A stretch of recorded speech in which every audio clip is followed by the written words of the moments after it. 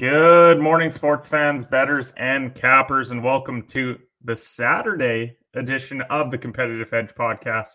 I am your host of the show, Kenneth Cotterill. Thank you all for listening here today. This podcast is all about sports and the world of betting. We're not actually going to be recapping the last couple days because it is all hockey today, and I'm incredibly excited for today because we have a guest, which is pretty rare for a show that normally goes at 8:15 Eastern time in the morning, but it's all NHL playoffs today. We're chatting about some of the big matchups, some of the players, and a whole lot more. And so I couldn't think of a better guy to bring on for today's show. He is the co-host of the Somewhat Worked Sports podcast and the Sports Agents of Chaos podcast. For some odd reason, he's wearing a Boston Bruins jersey, which as an original 6-team fan myself is not great to see, but I'm excited to bring him on. That is Iceman Jared Coney. How we doing, buddy? Doing good, bro. Doing good. Happy to be back on. Hey, I always wear, I've worn an Edmonton Oilers jersey before. I wear my Blackhawks stuff, as people who have known, we've been on podcasts, and anyone that's seen us before, they know I'm a Blackhawks fan. But I saw this in the closet. I'm like, to be fair, and it's only right for the record-breaking team this season. I had some memorabilia, so I had to wear it. I'm going to forgive it. I couldn't for the life of me wear a Red Wings jersey on today's show because we're talking about playoffs, which we're not in. And also I don't plan on going down the biggest disappointment road with them. So definitely excited for today's show. As I said, we're going to be chatting. We're also going to get Jurg's NBA playoff predictions as well. We got to get those on the record while we have them here today. But we've got an exciting show for you here today. Before we get started with today's episode, are you looking to make some wagers? Then head over to bet99.com. Bet99 is a Canadian sportsbook and casino that offers in-play betting, player props, a cash-out option, and many more great products. There are a variety of sports available on the website to bet on, including NHL, NBA, NFL, and MLB. Bet99 works smoothly on both desktop and mobile, and the mobile app can be downloaded from the website's homepage. Now, depositing and withdrawing funds is hassle-free with a number of well-known methods available to use, so you know your money is safe and secure.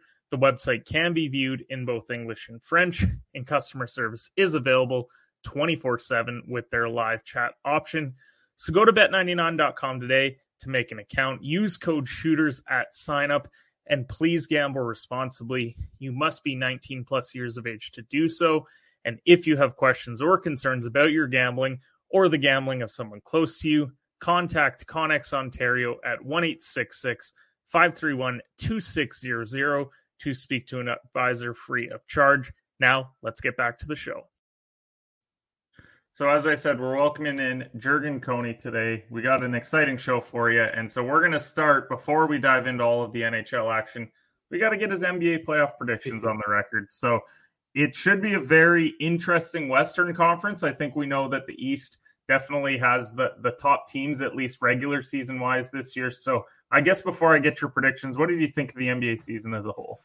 It was quite the wide open season, and Ken, I think we're starting to see that the last couple of years. We're starting to see more parity in the league. When you look at the Western Conference, I think with the Warriors, ever since Kevin Durant left, they're still a very good team, but there isn't the feeling in the West of there is that one team we're expecting to go to the finals for 5 straight years like Golden State did. And similarly in the East, yes, we have the powers. To me, I think there's always going to be a top 2 to 3 teams in each conference definitively that are heavy favorites. But at least the perception, the idea that the 76ers might not choke in the playoffs actually is entertaining. And that the Cavaliers being the 4th seed this season, which, not going to lie, I kind of called that happening. Like, to see this amount of parity in the NBA after, I think, and from my perspective, I mean, I'm fine with dynasties and great teams, but I think the idea of what has bothered a lot of fans throughout a majority of the 2010s was the idea of only 1 or 2 teams are going to be the favorite. And for us to see it to be a little bit more widespread and some of the great performances we have from players this season, you think of the rebirth of the Sacramento Kings. I think this was a pretty entertaining NBA season all around.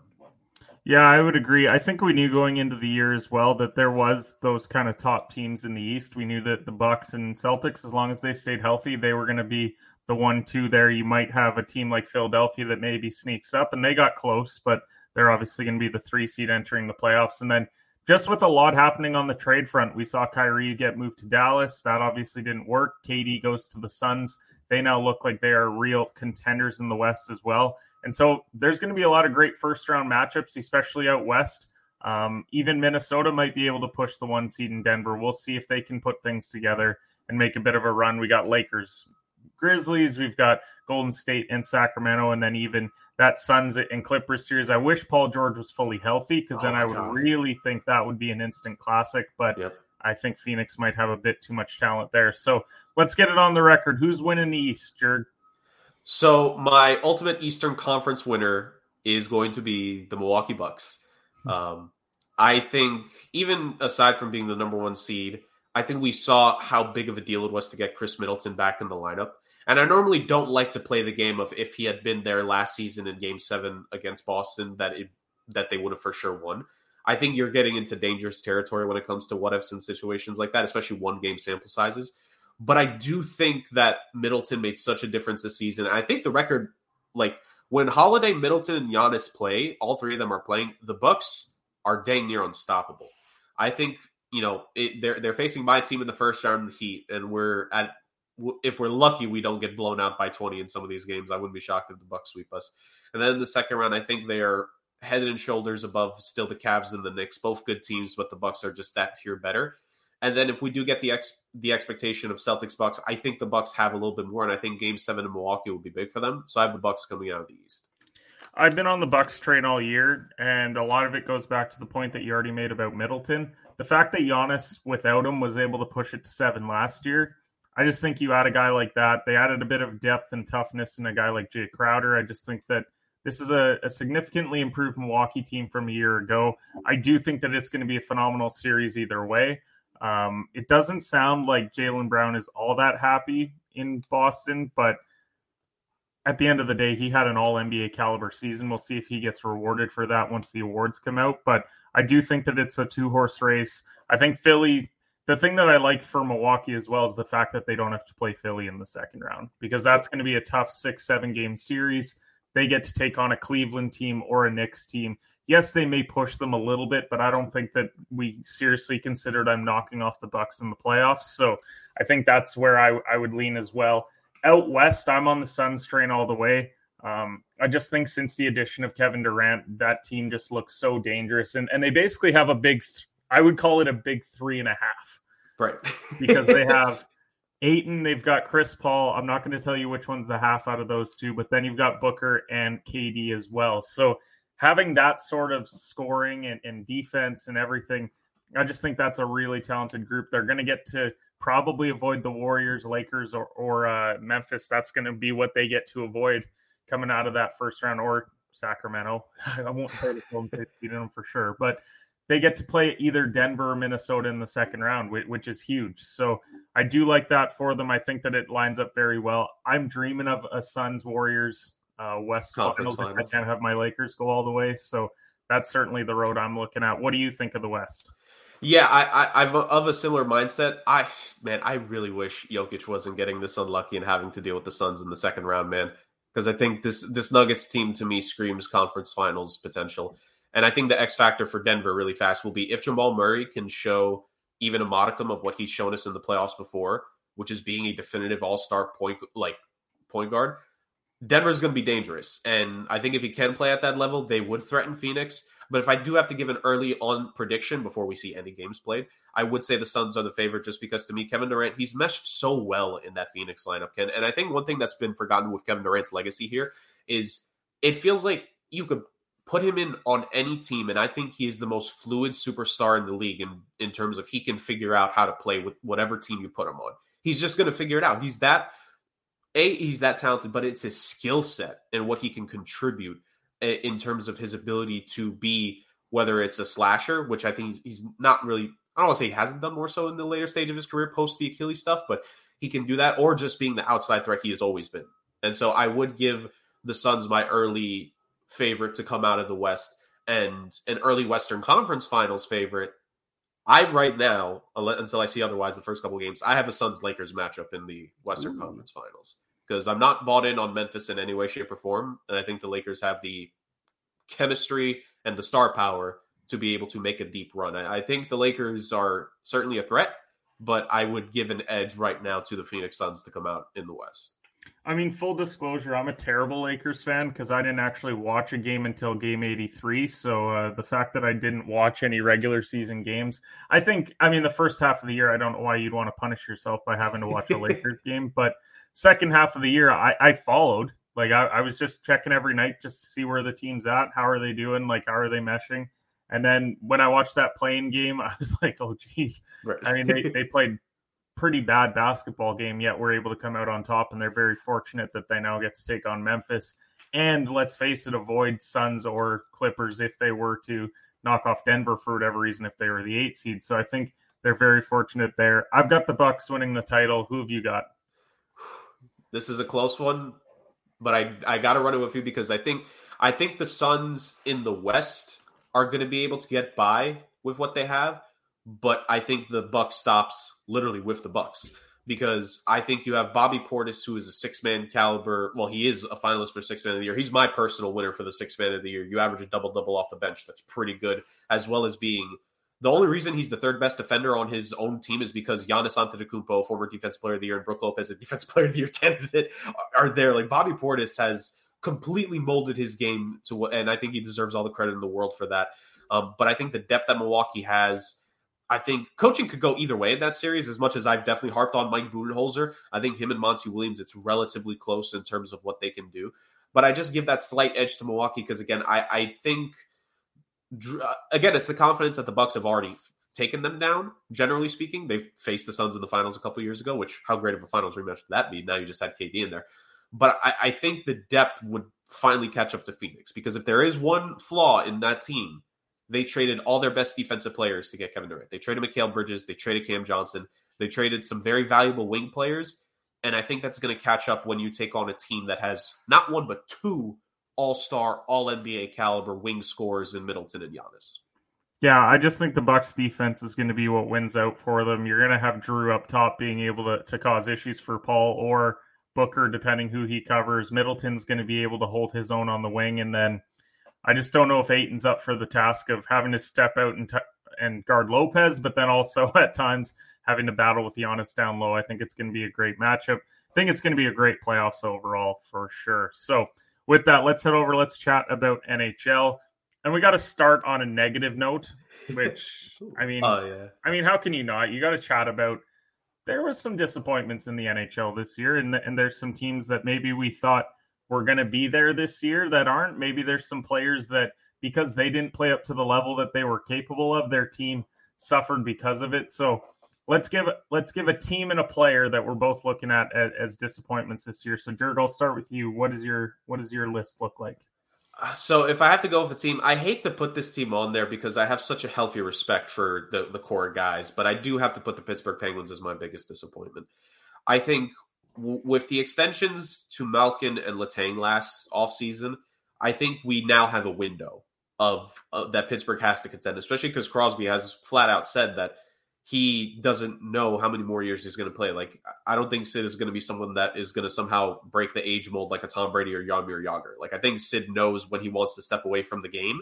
Maybe it's at the end of this contract with the Pens, or maybe 2 more years tacked on at the end of that. So I think you have a window here for Pittsburgh. And for this year to be wasted with the just lack of an offseason they had, even aside from keeping Malkin and Letang in the fold last year, combined with the very questionable trade deadline moves that they made, it's just a wasted year for a core that wants to get back to the Stanley Cup. And I don't think they've either won only one playoff series or no playoff series ever since the back-to-back cup appearances and back-to-back ones. Or no, excuse me, the year after that, because they lost to the Capitals in the second round. So after that Capitals second round loss, they've only won once or twice since then. That is not the standard that has been set in Pittsburgh over the last 16 plus years. And I don't like it when playoff streak ends, man. And the fact that the Pens playoff streak ended is just, there's a reason why that whole front longest playoff streak of all 4 of the major sports in America ended with this one. So I would agree that that's definitely a major disappointment. For me, it's Calgary. And yeah. I mean, not that I'm sad that Calgary had a bad year, because I'm always cheering for the Canadian teams to not get a cup since it's been since 93. But I don't cheer for a Canadian team. It's fine. But when I look at this, that Huberdeau and Tkachuk trade has to go down as one of the worst trades in a while. Mm. Because when you look at the difference in Tkachuk goes to Florida, he has 109 points and 40 goals. And then you traded for Huberdeau, 55 points and 15 goals. And we're talking about a Calgary team that, let's face it, they went to overtime a lot and they lost a lot of games where they probably needed that scoring presence up front. And I think you can link that trade directly as the reason why they didn't make the playoffs this year. Because if Tkachuk, for whatever reason, is still there, and even if he doesn't have 109 points, let's say he has a 90-point season, I just think that it was that big of a factor for a Calgary team that played a lot of close games and didn't win a lot of close games at the same time. They were one of the biggest betting disappointments, I think, of the year. I saw a lot of people betting Calgary money line, Calgary puck line every night, and then they're going to overtime and losing. So I think that that's definitely a big disappointment. I think players-wise, outside of, I don't even want to put Huberdeau in there because he's never been like the biggest points guy. He's had a couple of higher point seasons, but last season was kind of the aberration for him. He was, second or third in scoring? Yeah, but outside of that, he's been pretty steady. He's very steady. He's consistent. Kuznetsov scoring 12 goals for Washington is just absurd to me. Yeah. For a guy that should be a 30-goal scorer pretty much every year. And he only has 55 points. We see Washington, they absolutely slumped the last 6 to 8 weeks of the season. They struggled big time. And you can't just keep hoping that Ovi's gonna carry you. And he didn't get a lot of help this year. Kuznetsov is one of those guys that didn't help out a lot, and that's why they found themselves not just not in the playoffs, like very distant missing the playoffs this year. So I had Kuznetsov as a player. Any others for you? Yeah, they became a seller too. Don't forget that. They became a seller at the deadline. Washington never sells at the deadline ever since Ovechkin's been there. So it was clear there. I'm with you on that. I have, for myself, it wasn't because I had high expectations of this guy going into the season, Ken, but because of what I have an idea of what the team wants to do going forward. I have to have Jordan Binnington there for the Blues because you think of the end of the Stanley Cup playoffs last season for St. Louis, where Binnington looked like he was in rare form again. And Blues fans will argue all the live long day that if Binnington had never gotten hurt, that St. Louis would have completed an upset over the Avs. Even aside from that, you look at a Blues team that you see how the season went on. And to me, it's very telling. Even though they sold at the deadline, that does not mean they're rebuilding.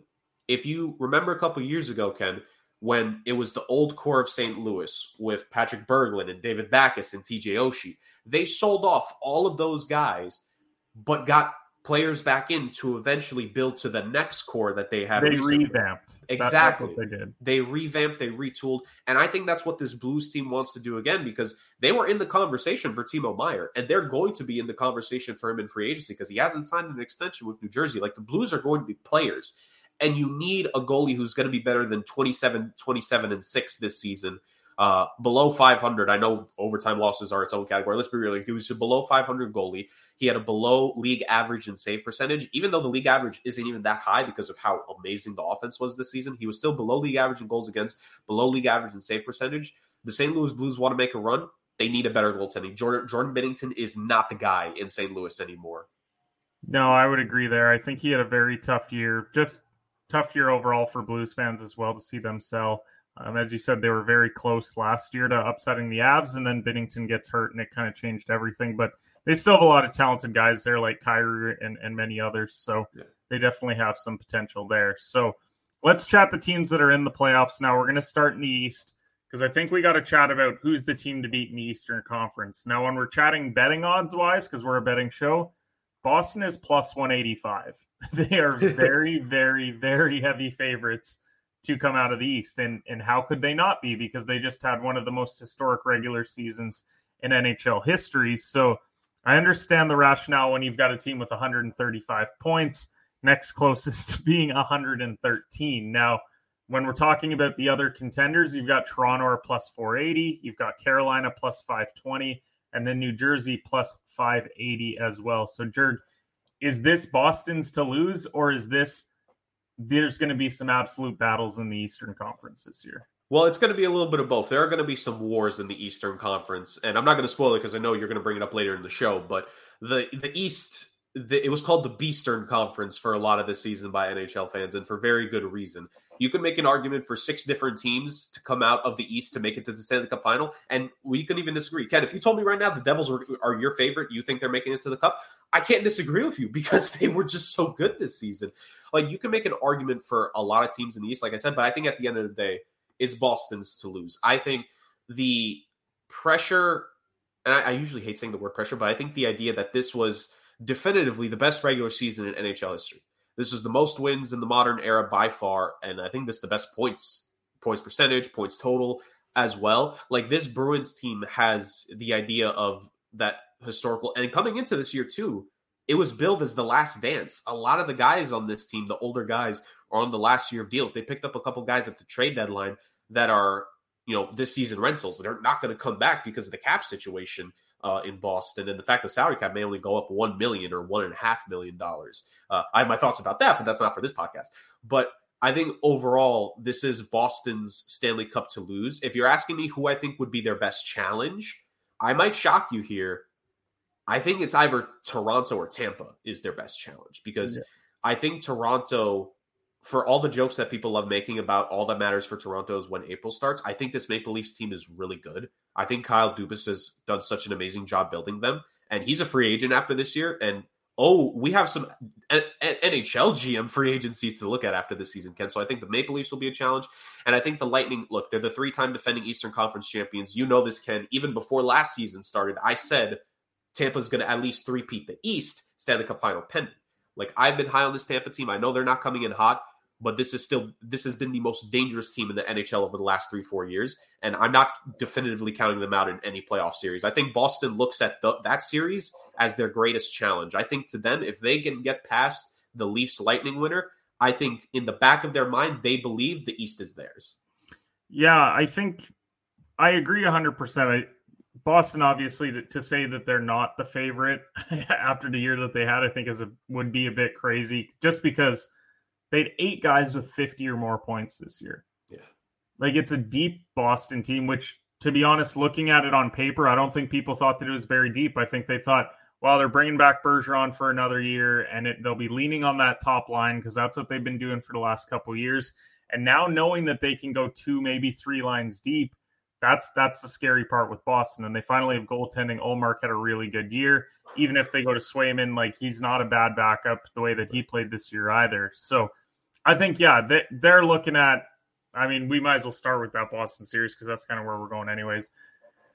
They're minus 334 to knock off Florida. They are very heavy favorites. And as much as I want to give Florida a chance, I just don't see it. I think that Boston's going to take both at home. They'll probably take one in Florida, and then they'll come back and win it in 5. And I think it's a relative no-sweat series for Boston. And even looking at the over-under games-wise, like 5.5 is minus 148 on the over. So it's crazy that they think that this is even going 6. I think that they're just doing this to hedge it in case, for whatever reason, Florida wins both at home. Right. And then it's tied up and then best of 3. But I still look at this series and I think, well, Boston, I don't think that they're going to even be remotely challenged in this first round series, but maybe I'm wrong. What do you think of the first round? No, you're not wrong, dude. I'm with you. I think, one thing to mention about Boston, Ken, as well, with their forwards being so great with the 50-plus points, the top 3 players in the NHL in plus-minus this season, all on the Bruins blue line.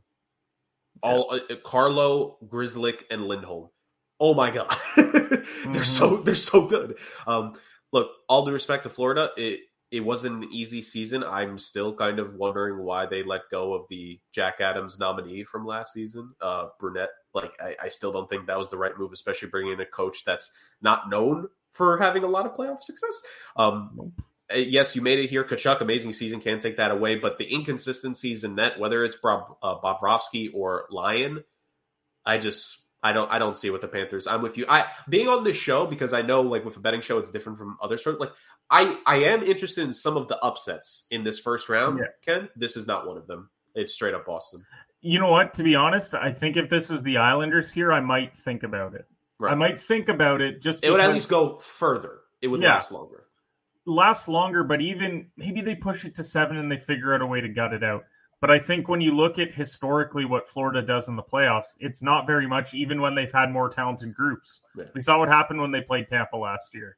Like everyone thought, oh, this is going to be some great series, and then it was very quick.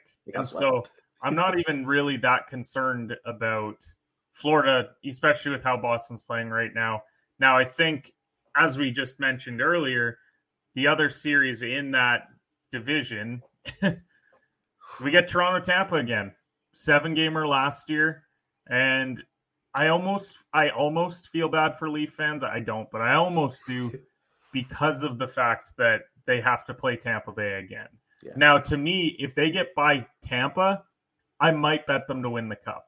Right. I'm at that point because I feel like if they get over that first-round hurdle, and no one's going to pick them outside of Leafs fans because they look at Boston as well. Historically in the playoffs, what happens when Boston and Toronto match up? Toronto finds a way to lose. Demons. But I think if they exercise those demons of knocking off Tampa, then they're definitely a team that you want to look at. And I think you'll get pretty good odds too, because not a lot of people will pick Boston. Now, that being said, Tampa has not been great down the stretch, right, but they still have this same core that has won 3 straight Eastern Conference titles, a couple of Stanley Cups as well, whether that be Stamkos, Kucherov, Point, Hedman, Vasilevsky still in net. I think it's going to be a battle for Toronto still, but I think that this is probably the best goaltending that they've had in the last number of years. I do really like Samsonov in net. I think that he's a phenomenal goaltender, and I just didn't see it whether it be Anderson or some of the other goalies that they've had there. I just didn't believe that they had enough there to make a run, but I think that they might this time around. So over-under on this series, they're expecting it to go long as well. It's minus 180 for them to go over 5.5 games. So they think this is a 6 or 7 gamer. I don't see many people picking either team in 5. So what do you think of this series? I'm with you, Ken. I think this series is going to go the distance again because whether it's I think this Maple Leafs team is filled with something different where if they're down 3-2 in this series, I don't think they'll lose in that game 6. And I also don't think if Tampa's down 3-2, I don't think they'll lose that game 6 at home. So I think the series is destined to once again go to 7. This is one of those series where if you want to pick the team that's technically, the underdog going in, you're more than in your right mind because this is the 3-time defending Eastern Conference champions. This is the team that has, I know Ullmark had the amazing season, but Andrei Vasilevsky has been the best goaltender in the NHL for the last 6-7 years. And for myself personally, Ken, I've said this before, I'll say it again. I don't know if I've said it on the show. Aside from Dominik Hasek, Andrei Vasilevsky is the only goaltender in NHL history who I would consider if a one-game win-it-all scenario for myself. I would take Vasi. He's the only guy I've ever seen that to me even comes close to my personal preference. Hasek's my number 1. For the longest time, I didn't have anyone else. Vasilevsky is the next guy for me. Like, that's how good he's been over the last 3 playoffs for them. In terms of who I'm picking, very barely. I think Toronto, I think they might finally be able to do it. Because I think there are things that this Maple Leafs team has that they haven't had in all the previous years. And I'm with you, actually. I know Maple Leafs fans will love to take it, but even if you're considering like future bets for the playoffs right now, I don't think it's a bad idea to put a little bit on the Maple Leafs because if they somehow beat the Bruins, Ken, then the Cup is theirs to lose. Because I think my favorite in the East, whoever comes out of that Atlantic bracket, that to me is the favorite to make it to the Stanley Cup final out of the East. Like, all due respect to the Metro Division teams, there are some great squads. And I know I just said the whole thing earlier about the East being deep, but I think the definitive teams, at least for me being the favorite, are the Atlantic Division top 3. Like, they're just all so talented. What I like about Toronto going into this series is I love that they added a guy like Ryan O'Reilly. And it's a guy that hasn't been talked about since his first couple games that he got there. But I just think he's a difference maker in a series like this with his leadership and the fact that he's been in those big games. I just think he's a guy that is going to help lead them in a series like this where, let's face it, they're trying to expel some demons here. And it starts with Tampa. It could move on to Boston. And then, as you said, you get out of this leg of the playoffs, and I think you're battle-tested and you're ready to go for whatever challenge is in front of you. So we got to talk about the Metro Division teams. Now, the team that came out on top in that division, the Carolina Hurricanes, and it came down to the very end. They only were able to edge them out by a single point after that really hot start that New Jersey got out to start the year. But now they get an interesting matchup with the Islanders. And I like Sorokin, but Barzal, great assist guy. I like that they went and added Horvat, but just not a. I would have to pick Carolina here. Now, I don't love the goaltending still. I'm not a Freddie Anderson guy. Everyone makes it seem like, well, they've got Anderson, so like goaltending's fine. And it's like, we're talking about Vasilevsky, Ullmark, Samsonov on the other side. And even in the next series that we'll chat about, like Shesterkin. Yeah. Like, just the level is not there when you're talking Freddie Anderson. He's probably a top 10 goalie, but he's 10 if he is.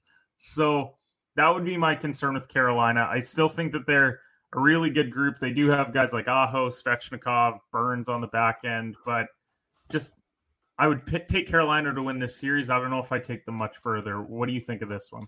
I'm with you, and honestly, this is one of the series where I don't think it's completely out of the realm of possibility if someone wants to consider picking the Islanders, because I think the Islanders, despite the coaching change, this is the same team that, for the most part, made it to back-to-back Eastern Conference Finals, and the team that felled them was the eventual Stanley Cup champion, both years, Tampa Bay Lightning. It's funny you mentioned the thing with Freddie Anderson, that if he is a top 10 goalie, he'd be number 10. The thing is that the Islanders have a guy that would be above him. Sorokin's been magical, and I think people forget last season, they had to start all of last season, like basically on the road for the first 15 games of the season because of their new arena being completed. Like, there was a lot of other factors that led to this Islanders team missing the playoffs last year. And I think this season's Islanders team is pretty good. I'm with you. I would still edge towards Carolina, but I think the series can go the distance. I think it could go to 6 or 7, especially because last season, all the struggles that Carolina had advancing in the playoffs last year, like it was not an easy road for them to make it to the semifinals. It's painful to watch, and it shouldn't be. Yeah, because exactly. It feels like Carolina is a team that they should win this series in 5 games. It feels like they should, but funny enough, they had issues scoring this year at times, but they're playing another team that has issues scoring, but they have a better goaltender. Yeah. And I think that's why people could be swayed taking the Islanders here, because Sorokin's going to have the edge. And then, like, Aho and Horvat are probably, like, level. Like they would be level playing field, and those are probably the best scoring guys. Brock Nelson, I guess, for the Islanders led him in points. But I think the Islanders do have the potential to upset. I wouldn't go all the way of betting them to upset in this series, just because Carolina, that's going to be tough if it goes 7-2 to go into that raucous Carolina arena and win a 7th game. But I think it's going to be close as well. I think if you're actually looking to bet on it, over 5.5 is minus 186. I would honestly go and find over 6.5. Right. I would go just bet it to go to 7. Don't even bet a winner in 7. Just bet it to go to 7. Exactly. Because as much as I can't see the Isles going in and winning, Sorokin, at least he's got the edge there. So we got to chat about what I would consider the second best series in the East in the first round, because I do think Toronto-Tampa, that's just going to be an absolute war. But we're going to have a war here between the Devils and the Rangers as well. It's not a long trip either way for these teams either. So it's a bus ride. Yeah, it's a bus ride. There's no planes being taken here. So over 5.5 is minus 200. Everyone's anticipating this is 6 or 7, more likely 7.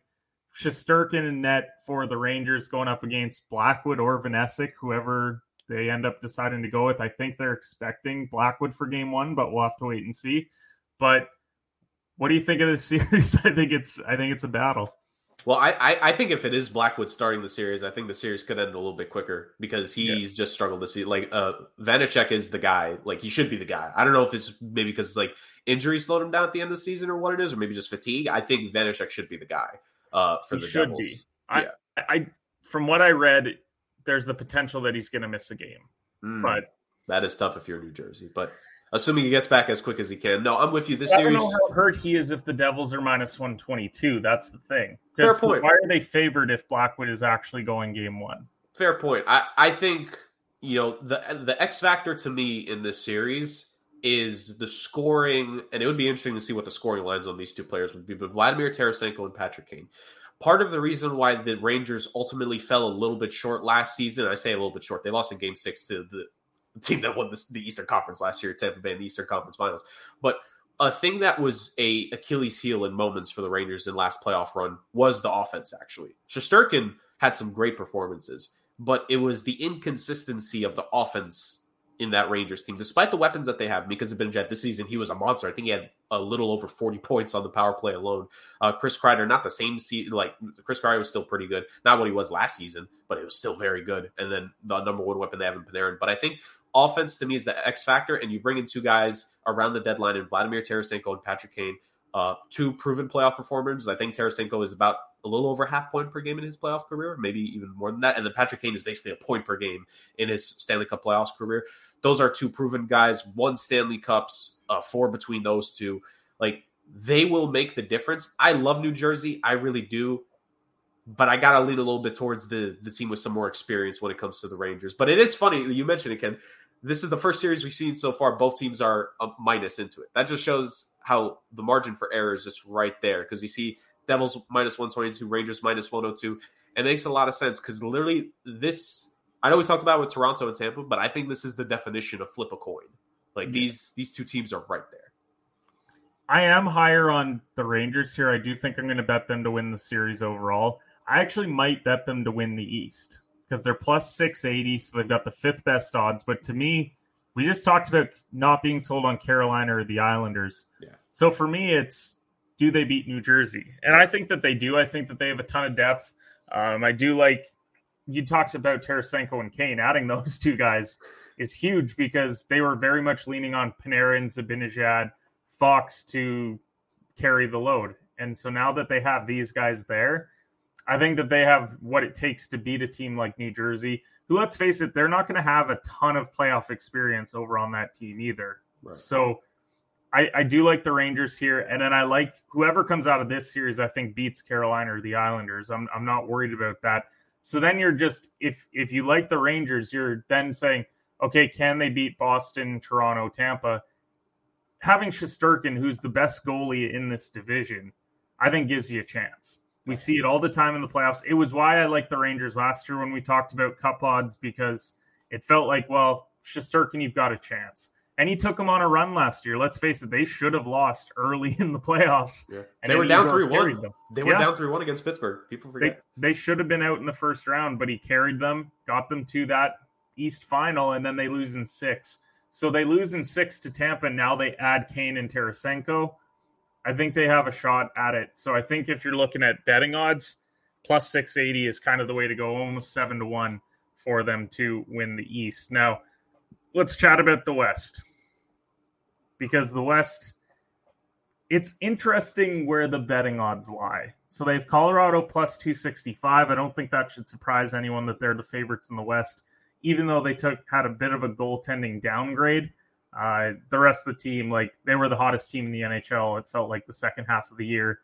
You got Edmonton plus 300, which I was kind of shocked to see Edmonton second, but nonetheless, they're second. Vegas third at plus 500 and Dallas fourth at plus 620. So is this Colorado's to lose? Like, with the way that they played the second half of the year, all the talent that they have outside of goaltending, like, is this the team in the West that everyone should be fearing? Right. This is the defending Stanley Cup champions right here that we're talking about. Like you said, the biggest thing for me that I think people were overlooking when the Avs were off to such a slow start, and even forget just the first half of the season, like even by game 50, it was still kind of a question of like, how good is this Avs team? But they were just hurt, man. And they're still hurt because Gabriel Landeskog has missed this entire season. I think I saw a report saying he's going to miss a majority, if not the entirety of the playoffs. So you're not going to have the captain there. You're a little bit dinged up, I think, on the blue line. Manson is coming back after he only played, 27, 28 games this season. So he hasn't seen a lot of action. So you are still a bit dinged up. You're still coming back, but this is still such a strong team. I wouldn't say the West is theirs to lose because I think the West is so wide open that, they're going to have... like the NBA. Exactly. Honestly, 100%. The West, to me, is so wide open in terms of it's an argument similarly to the East, but not because it's so overwhelming. It's because it's very on a level playing field, I think, for how great these teams are. So I don't think it's necessarily theirs to lose. So to properly answer the question on the font there, the amazing font of who is the team to beat in the West, I would actually argue, and I know we don't normally make this argument for hockey, I would say it's the Oilers. I think you have the definitive best player in the National Hockey League. To me, it's not even close, obviously. Close. And I think the gap between whoever, I've said this, to me, the gap between McDavid and whoever your number 2 player in the NHL is bigger than any other 1 to 2 gap in professional sports right now. I think McDavid is just on a completely different level compared to all his peers, which is funny because on his own team is a guy who's won the MVP award in Leon Draisaitl.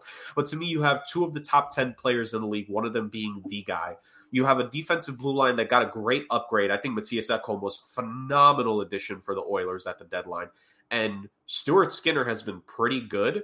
I'm not saying he's phenomenal, but we've seen teams with worse goaltending go on runs. I'm a Blackhawk fan. 2010, we had Antiniemi. Like, come on. So at the end of the day, I think the Oilers would be my favorite because we saw it in the playoffs last season. Despite the fact that they lost in the Western Conference Finals and got swept in the Western Conference Finals, mind you, McDavid and Draisaitl, at least McDavid, was still the playoff scorer, leading scorer at the end of it. That's absurd. And I don't think there's any reason for those 2 to slow down. They did have some injury issues as well. Evander Kane missed a good chunk of time, but I think him being back, Zach Hyman had a year. Ryan Nugent-Hopkins, shout out to him because a lot of people criticized it when the Oilers kept him for that contract. He's paid dividends, the first ever 100-point season of his career. I think this Oilers team, to me, is my team to beat in the West. They're deadly, they're dangerous, and if you want to talk about flipping on a switch, I'm trusting the best player in the National Hockey League to completely dominate a game, which McDavid can do. You talk about goaltenders winning you a game, Kenneth. Connor McDavid by himself will win you a game in this series. Yeah, any series. He's the offensive equivalent of it for sure. Yeah. If I had to pick a favorite in the West, I think it's the Dallas Stars. That's fair. But my main reasoning behind it is I look at the 3 teams ahead of them and goaltending. Like, I know Skinner's been solid recently, but do I trust him over a 7-game series? I think he gets banged up a couple games. I think that there's just, and you see it all season long with Edmonton. They're it was always 7.5, which normally it's 6.5 betting wise. So you see that pretty much every Edmonton game. And it's not just because McDavid and Draisaitl are scoring 5 or 6 goals in a game. It's that they're giving up some goals at times as well. So I get concerned in goaltending. Same with Colorado. Vegas not having Logan Thompson. I mean, they're down to like 3rd, 4th string goaltending in Vegas. So I look at Dallas, and I mean, I look at what Ottinger did in the playoffs last year. He was the goaltender of the playoffs for me. Yeah. Like, I know that they got bounced a little bit early, but Dallas didn't have a lot last year, and he kept them in series and really made them battle. Now I look at them this year. You got Robertson, who had a career year, 109 points, huge year for him. But then you've got balance. You've got Ben, Pavelski, Hintz, Heiskanen, Domi, Sagan. I think they have the scoring this year to actually make a run at it. So that's why I like Dallas. I like that they have the goaltending there, but they also have enough depth to add some scoring there as well. And I think, I mean, I like them over Minnesota, full disclosure. I mean, that'll be one of the series that we chat about, but I'm not crazy about Gustafsson in net.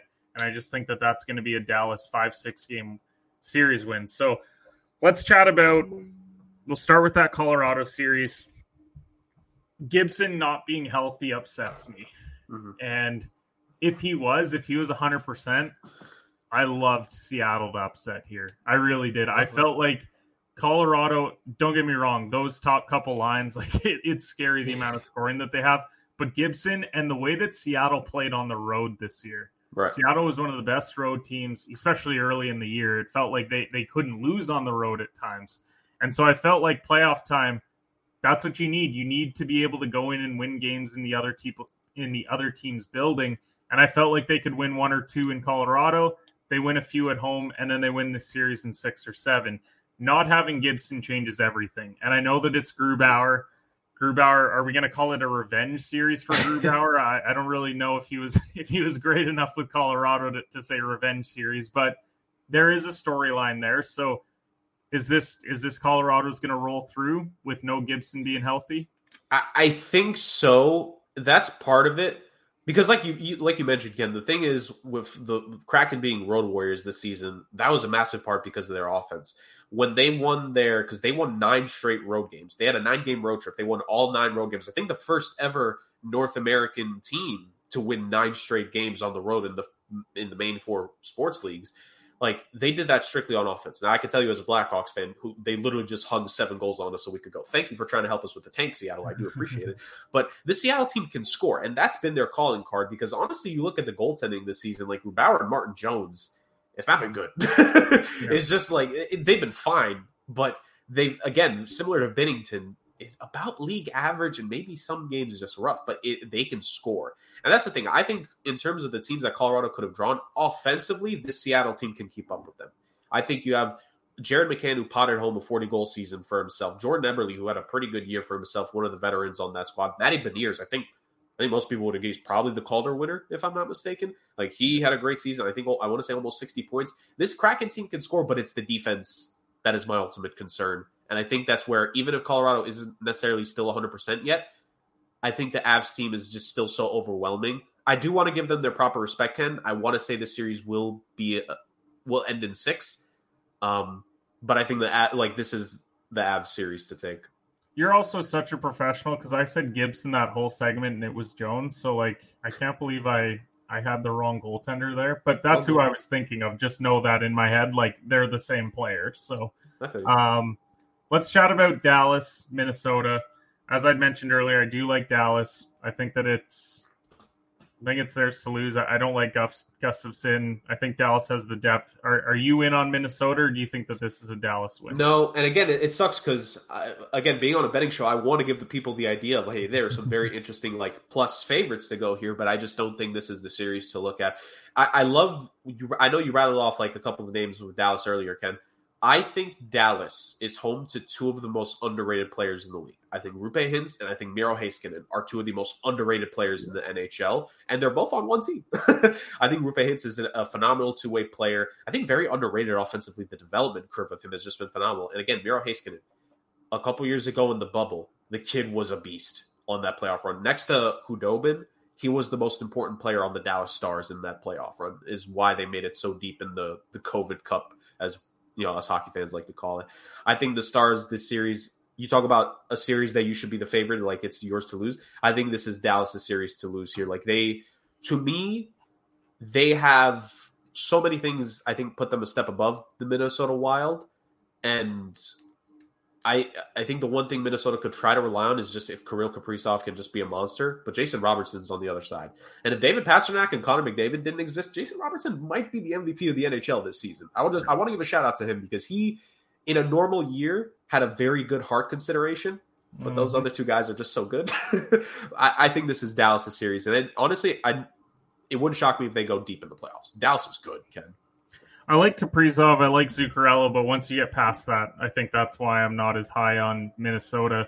They had better rosters in years past, and I think we chatted about this on the show before, just like their contract situation was so gross over the last number of years, and it still is to this day, and that's why we're now looking at Kaprizov's a 75-point guy this year, but once you start going down the board, you're like, oof, I'm a Regina Pats guy. I like Sam Steele, but he's playing a little bit more than he probably should for a team like this. So then we got Vegas and Winnipeg on the other side. This is my first round upset. And I'm picking a Canadian team, which, whatever. They're not going to go much further than this, but right. Plus 139. I like Hellebuck. I do know Quick being on the other side because I think he's going to see some action, especially with the injuries that Vegas has had in net. Yeah, I do think that he'll play some games, but I just think Hellebuck's the guy he's gonna take this series, and I think that Vegas, they do have plenty of scoring up front, but I just think that this is Winnipeg's to lose, especially when I'd consider Hellebuck still a top 5 or 6 goalie in the league. I think that he's a phenomenal goalie that they have there. And they have guys like Morrissey playing at a high level and many other guys. So who is it for you in this series? I'm with you. I know in the other series, I kind of like, I don't blame you if you go. Let me hammer this one. I'm going Winnipeg with you, Ken. I think Connor Hellebuck has literally stolen series for this Winnipeg team in previous years. They made it to a conference finals years back, which ironically they lost to this Vegas squad. Not the exact same players, but just Vegas as a whole. And then in the bizarro world year that was post the first year after the COVID bubble, I believe they swept Edmonton. So like this is a Connor Hellebuyck who has had playoff success. And again, you mentioned another underrated guy, Ken. If it wasn't for Erik Karlsson putting up 100-plus points as a defenseman, to me, Josh Morrissey would have my vote for the Norris Trophy. I think he's been so good this season as the definitive leader of that Winnipeg Jets, not just blue line. I think even this team, I think he should be the next captain of the Jets, because you saw the lack of leadership from this forward core that continued to fester even up to the last weeks. That's the only thing that gives me slight pause, because I think there are some locker room things there in Winnipeg, but I will give them an edge over Vegas just because at the end of the day, I hate to say this as an excuse, but just injuries, Vegas is on their third and fourth string guys here. Like, it's tough. And can you really expect Laurent Brossoit and Jonathan Quick, this version of him, to summon it against Connor Hellebuyck for a 7-game series? I don't think so. I think I hate to say it because I do like Jack Eichel. I really do. But I think I'm with you. I would absolutely hammer Winnipeg being like the definitive first round upset in the NHL playoffs. I think it belongs to Winnipeg. I honestly think the only way that Vegas wins this series is if you get bad Hellebuyck.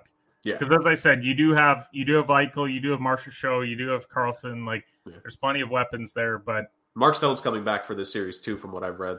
Like, he's set to return. Which that'll help as well. It's probably why we're seeing -173 right now, because if they're anticipating he's coming back, this is probably closer to a -150 if he's not. So I do think that that's definitely a huge factor. Now, if there was an upset to be had of these heavy favorites, I think this would be the one, but it's only because Copley has been so good this year.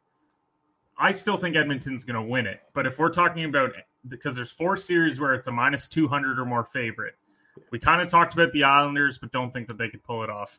Definitely don't think that it's happening with Florida. Don't think that it's happening with Seattle. The Kings, though, just given their playoff history over the last decade and the way that Copley's playing, that's why I would give them a fighter's chance. I don't think it's going to happen. I think that it's going to be McDavid and Draisaitl scoring a ton of points in these series. But do you think that there's an upset in the cards here, or is this just Edmonton rolls them with all their scoring? I think it's certainly possible, because these two teams met in the first round last season. If I'm not mistaken, it went to 7 games. So these are very familiar foes. Definitely a little bit of bad blood in that series to end it off last year. So I think we're set for a very good series. I think similar to what, I forget which series you said it on the Eastern side here, Ken, but I would try to look for like a +6.5 on this as well. I think there is certainly the potential it could go to 7. But my only thing is that I think that LA has very much gotten lucky with the fact that Copley has played so good. Yeah, they have. Because I think their blue line, I don't know. It's just, to me, the blue line doesn't feel the same as it did even last season. The forward core defensively is fine. Philip Danault is a stud of a player. Still, to me, the best signing the Kings have made over the last couple of years in free agency was him. But I think just the blue line to me is a bit underwhelming. I think this Kings team, while they're good, I think even internally the organization expected some better performances. And I think that could catch up with them in this series. Certainly someone who I think next to my definitive Winnipeg, like smack it on the table thing, I think this would be the next team I would consider. But again, the problem is they're taking on Edmonton. And I'm kind of scared right now to bet against Connor McDavid in the first round. Yeah, to me, it's not a wise bet. Like if you want to go and make it because you see plus money and you're just hoping for upsets, then maybe this is the one for you. But the Kings, the only reason why I'm giving them a chance is because of Copley. I think that he's the best goaltender left out of those teams that are such heavy dogs. Right. And we know that come playoff time, there's teams that get upset like this all the time. It's usually because of a hot goaltender. It's not because like this team has a ton of scoring. It's just that goaltending edge. So that would be the only reason why I give them a major chance. So before we get out of here, I'm going to play the last call pick segment sponsor video. We'll do the ad read, and then we'll definitely give our playoff predictions.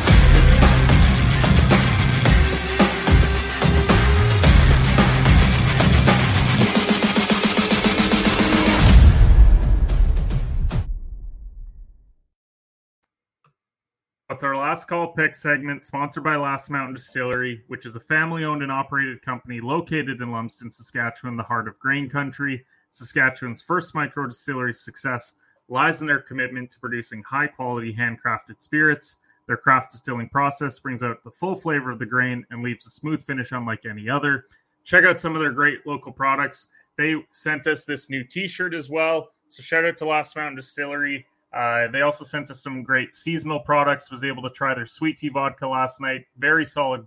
It goes great with some iced tea. So really appreciate them. Support local. Really love their stuff. So, Jerk, Eastern Conference. We talked about it, the Beasts of the East. Yep. Who's coming out in the Eastern Conference this year? I got to give it to the Bruins. Okay. I just think they're so good, so talented, so well-rounded. I think it's the Bruins, and if it's somehow not them, whoever beat them to me comes out the East. Like, I think it's that simple. Okay. I'm picking Toronto. Now, part of me knows that I've been a jinx on this show, and so maybe this just channels that and means that they get bounced by Tampa. And then my dad's sad, but I'm not. But I'm going to pick Toronto. I do think that they're going to beat Tampa. And then I think that they actually might beat Boston. I think that if they can get out of the first round, then that's the key for them. Once they do and they break through, then they're going to start to believe that they can do it. And so I like Toronto coming out of the East. Western Conference, I'm taking Dallas. I really do think that Ottinger in net, I think he's the best goaltender left in the Western Conference. So I'm going with Dallas. Who's your team out west? I definitely don't blame you there. I will stick with Edmonton because I just think if there is any team that has a player that could negate even the skill of Ottinger, I will say I probably do have an early, as of right now, Stars-Oilers conference finals. I think McDavid will be the only guy to make that series different. I think McDavid and Draisaitl alone could definitely do something about that. So as of right now, I have a Bruins-Oilers Stanley Cup final. What a cup final. And who takes it? Bruins-Oilers. You know what? Let me crown the next guy. Oilers in 7. Oilers in 7. Okay, so McDavid wins the first cup for Jurg. I'm going Dallas Stars in the cup final. I do think that the Leafs will make a run all the way, but then they're going to run into a guy like Ottinger, who I think can steal it all the way. So give me the Dallas Stars to win the Stanley Cup this year. Definitely going to be an exciting playoffs for sure. And it all starts on Monday. Can't wait for it to start. NBA playoffs start today as well. In fact, first game's tipping off right away. But it's Brooklyn and it's Philly. So, I'm not missing out on a lot there. So, Jurg, I appreciate you so much for hopping on. Where can the folks find your work? Thank you so much, brother. Always happy to come back, onto the show. I've been on before. It's good to talk with you again. It has been a little bit. But people can follow me at JerkK40 on Instagram and Twitter. It's sometimes rough for me because of work. Like, I'm not on social media as much as I have been before, but I will be. I think in the playoffs, I'm going to try to get on a lot more. So at JerkK40 there. And like you mentioned at the top, the Somewhat Sports podcast can be found on YouTube and Spotify, and Sports Agents of Chaos podcast. That's actually, funny enough, going to go live on Twitter in a little bit as well. So, just podcasting as much as I can. Love doing it. Love talking with great people. Kenneth is one of those amazing people I've had the honor to meet through this. And yeah. Appreciate you, brother. Thank you, everyone who tuned in and listened to the Competitive Edge podcast today. We're back to our regular time Monday, where we're going to start giving some actual game predictions as well. So really excited for that. Appreciate everyone who listened today, and we'll see you guys Monday for the Competitive Edge podcast.